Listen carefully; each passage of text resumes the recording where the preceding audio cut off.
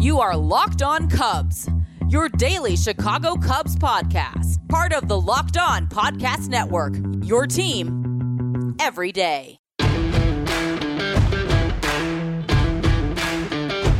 What is up, Cubs fans, and welcome to Locked On Cubs. I'm your host, Joe Kilgallen. You can follow me on Twitter. That's simply at Joe Kilgallen. Give this podcast a follow as well at Locked On Cubs. All right, Cubs fans, still more to digest. Still a lot more to digest from the fallout of the trade deadline that happened, 5 days ago now, last Friday? Still stings. To me, it still stings. Maybe you guys are all in the acceptance phase of it, where you're ready to move on and everything like that. I am not. I want to give a shout out to someone who called it the Blue Purge.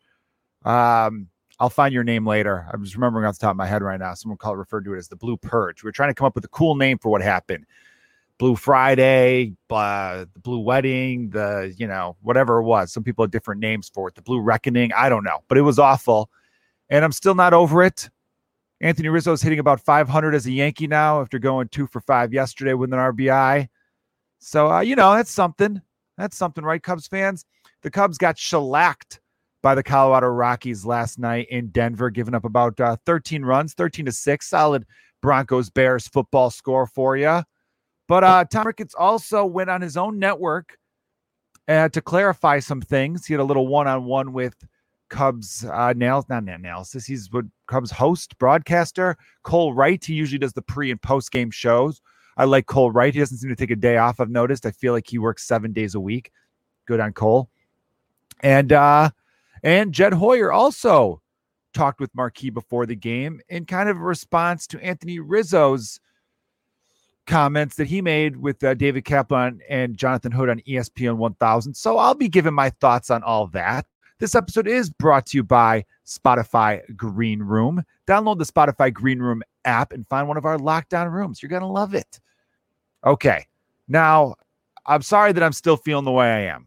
I really would like not to be as angry, but you know what it is? I'm at the age where I'm noticing the propaganda. You get a little older, you start to notice certain things, and you realize that everyone's got their own little agenda, and they all want to push a certain narrative, right? And it started when Jed Hoyer went on ESPN 1000 on Monday morning.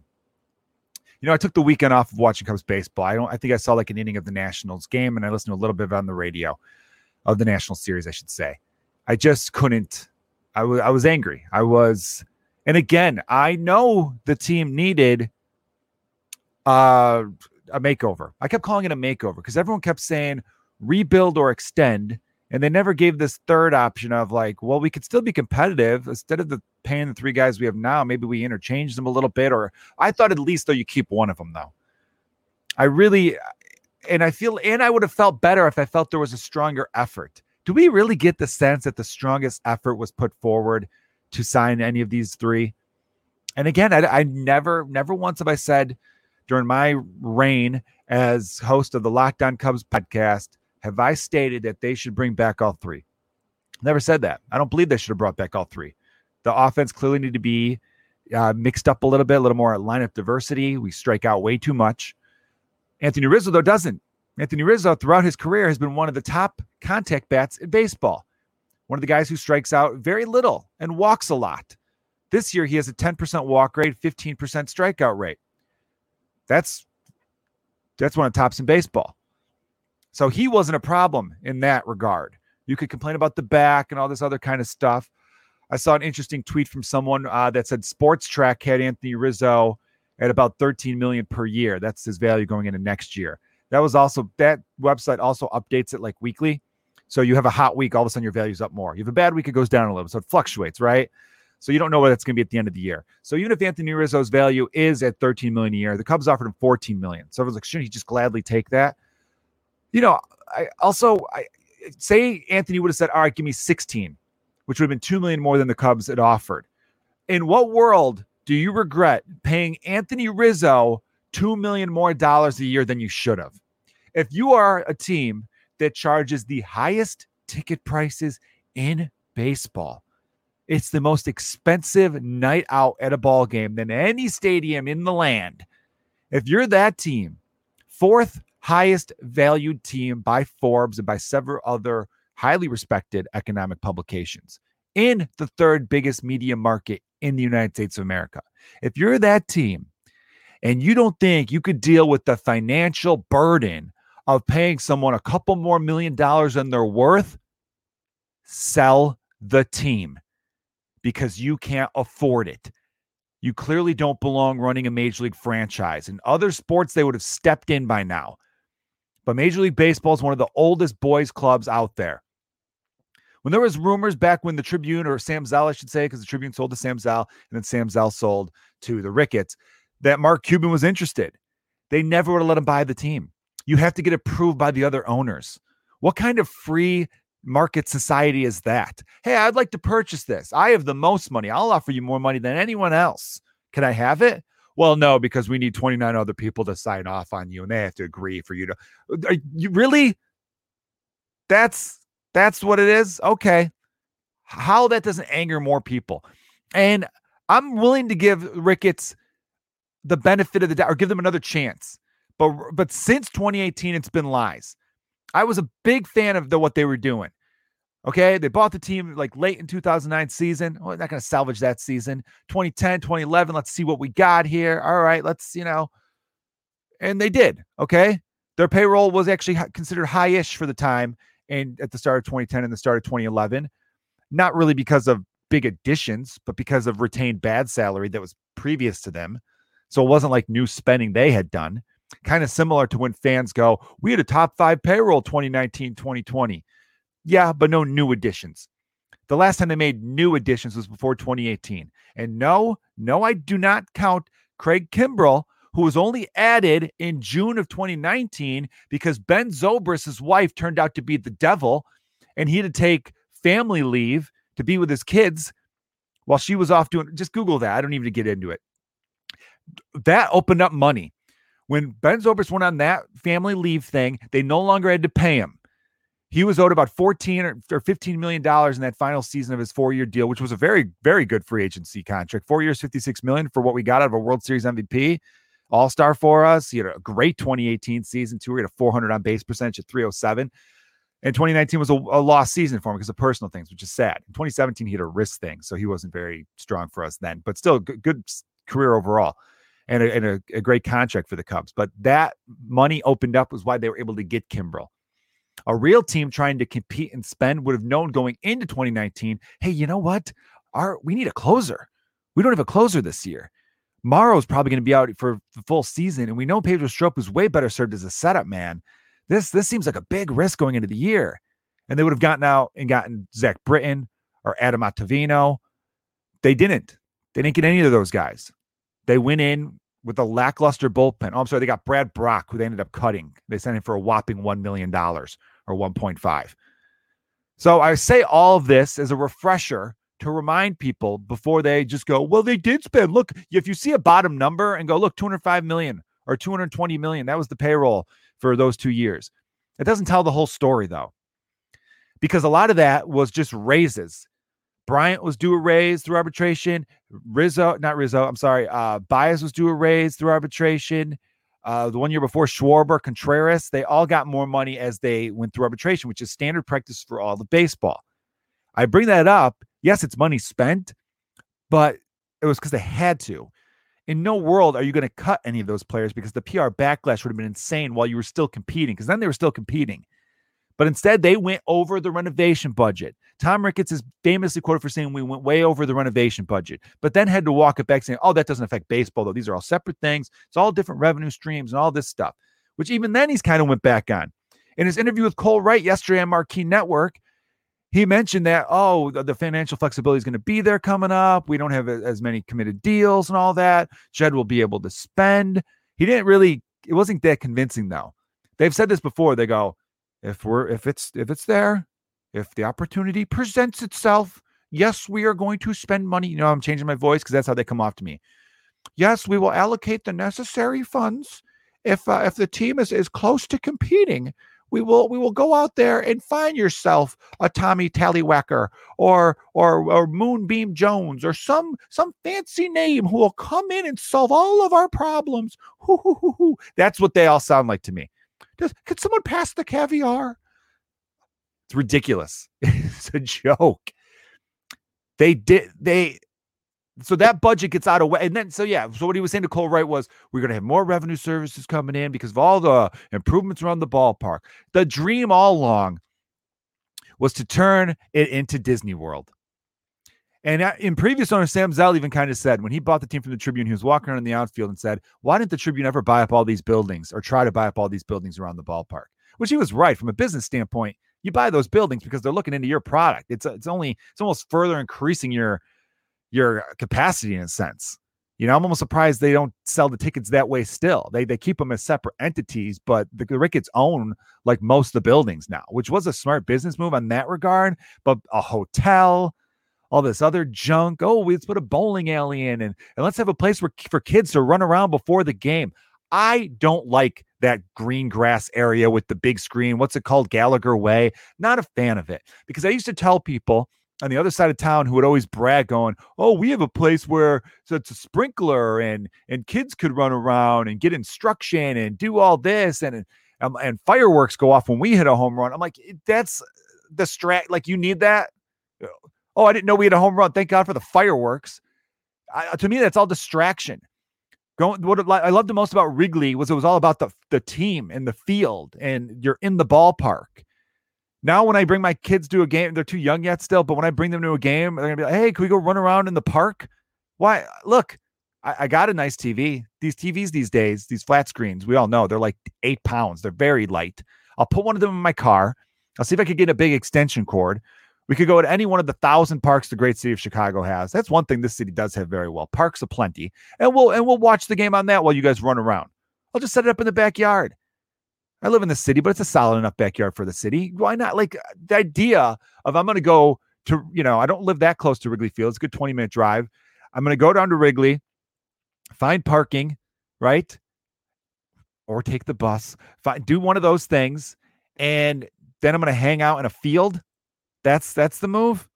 I don't mind the ice skating rink in the offseason and all that other stuff. But I just felt like all of this was just, and they knew going for winning the World Series, they thought, oh, you win a World Series here, you are set. Everyone's going to crown you. But what you did was you changed the culture, and we all expect and deserve and want better now.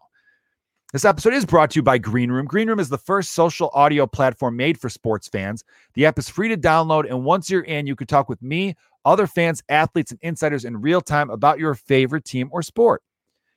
You can't beat it. It's an amazing experience. You're going to love it. So here's what you want to do.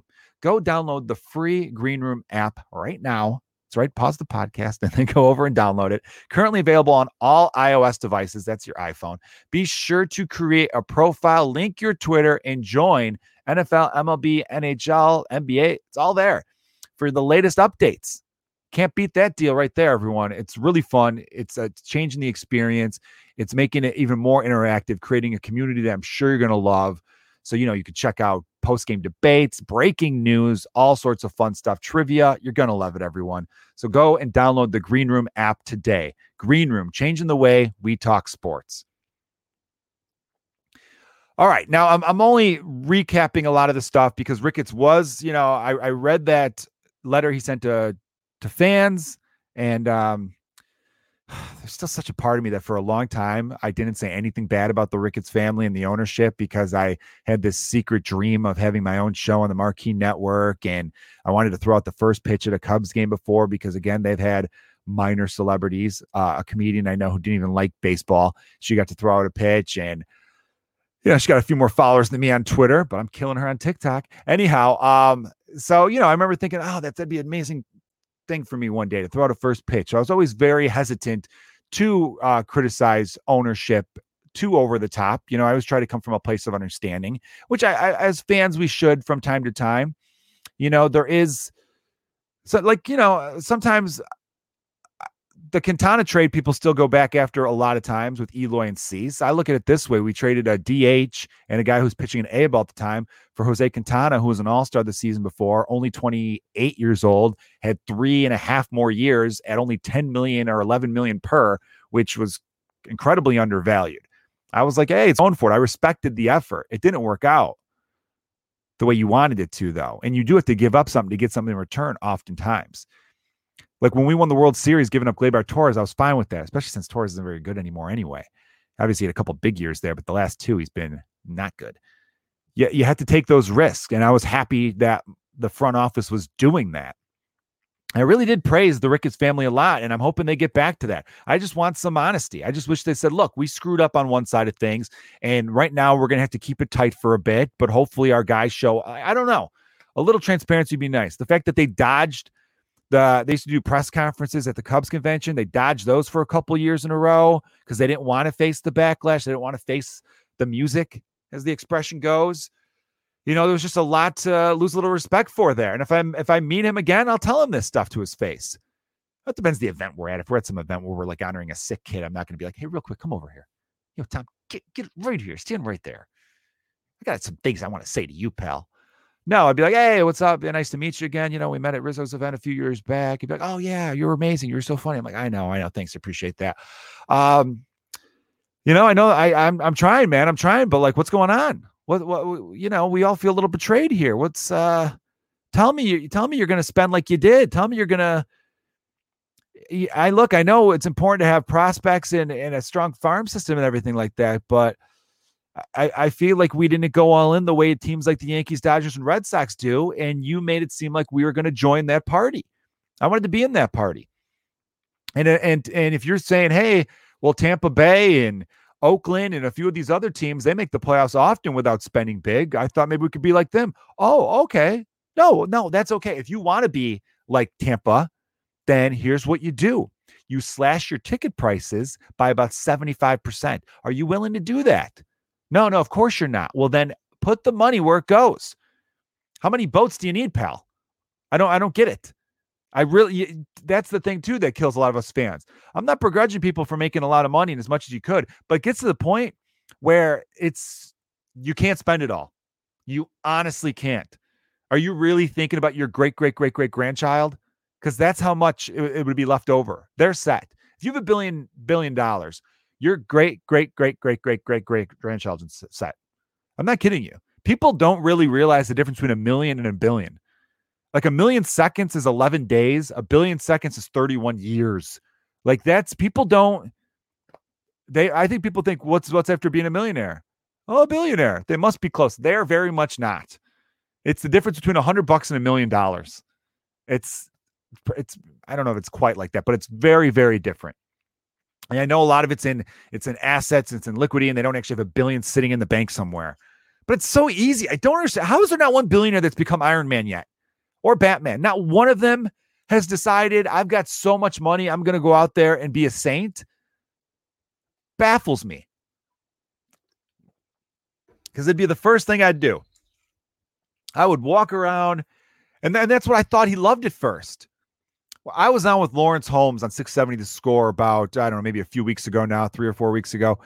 And we talked about, it's about 3 weeks ago. We talked about, he made a point that kind of cheered me up a little bit. He thinks that when the pandemic happened and there was no fans in the stands and all that, it was easy for Tom to just look at the baseball team and make like fiscally conservative baseball decisions.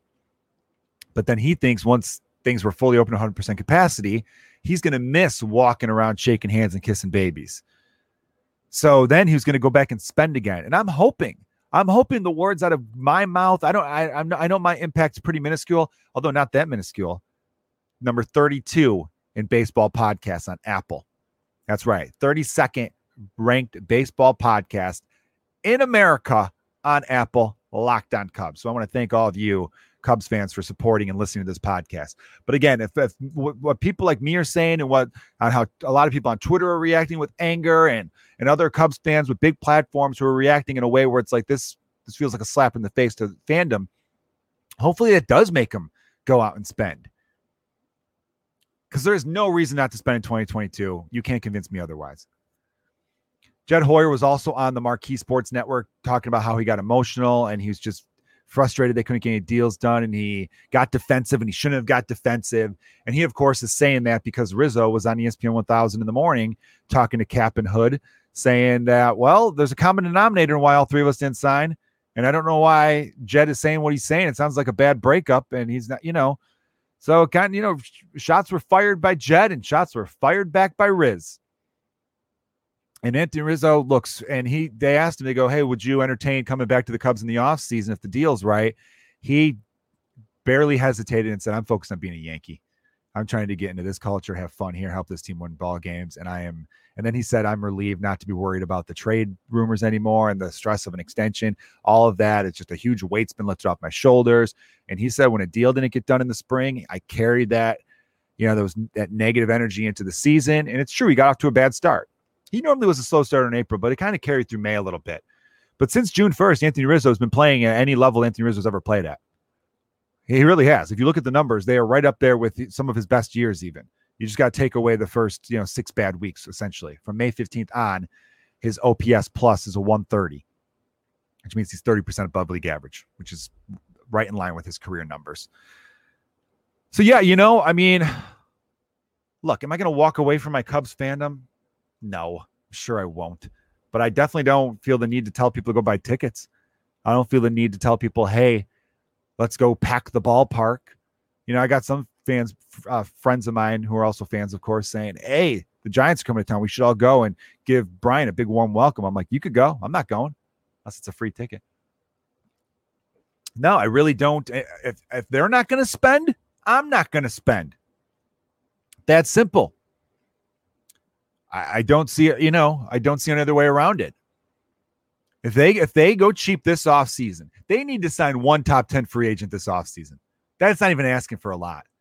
They should really be signing 2 or 3 with the amount of money they have freed up. If they spend what they did in 2020, which was about $208 million or so, the luxury tax goes up to $212 million next year, I believe. That keeps them underneath it. Say they don't even want to go up that high.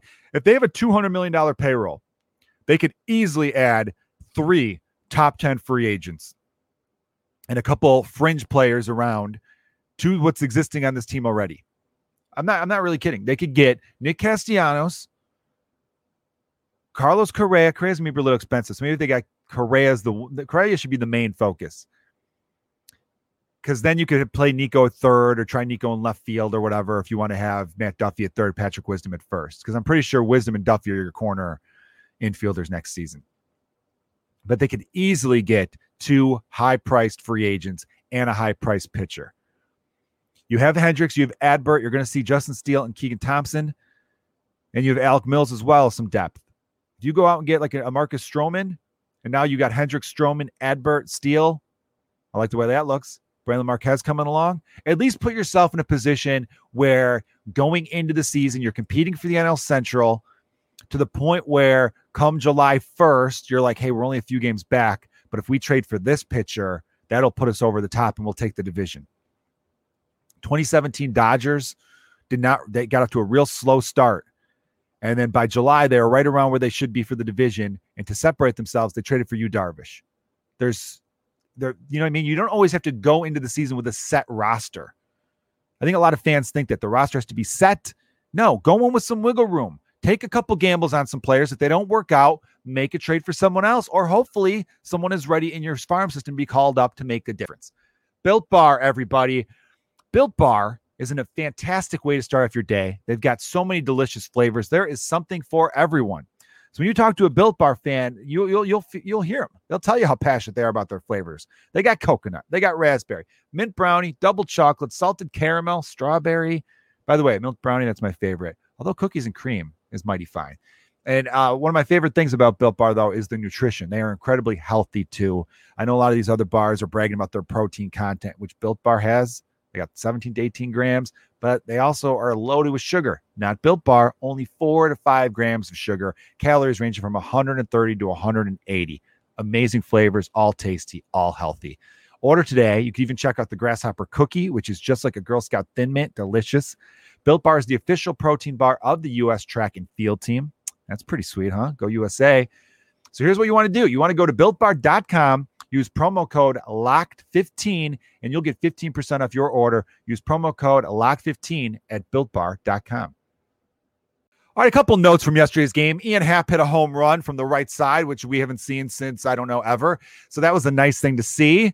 As far as the pitching goes, Zach Davies was bad again.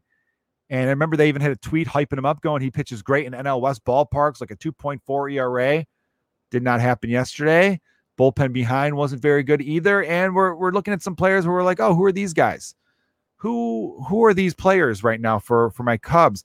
That's what's starting to bother me a little bit about right now is I don't know if they aren't quite ready to bring up a couple of the AAA guys, but it doesn't make a whole lot of sense to me either. Let me go over the lineup for you briefly from yesterday's 13-6 loss.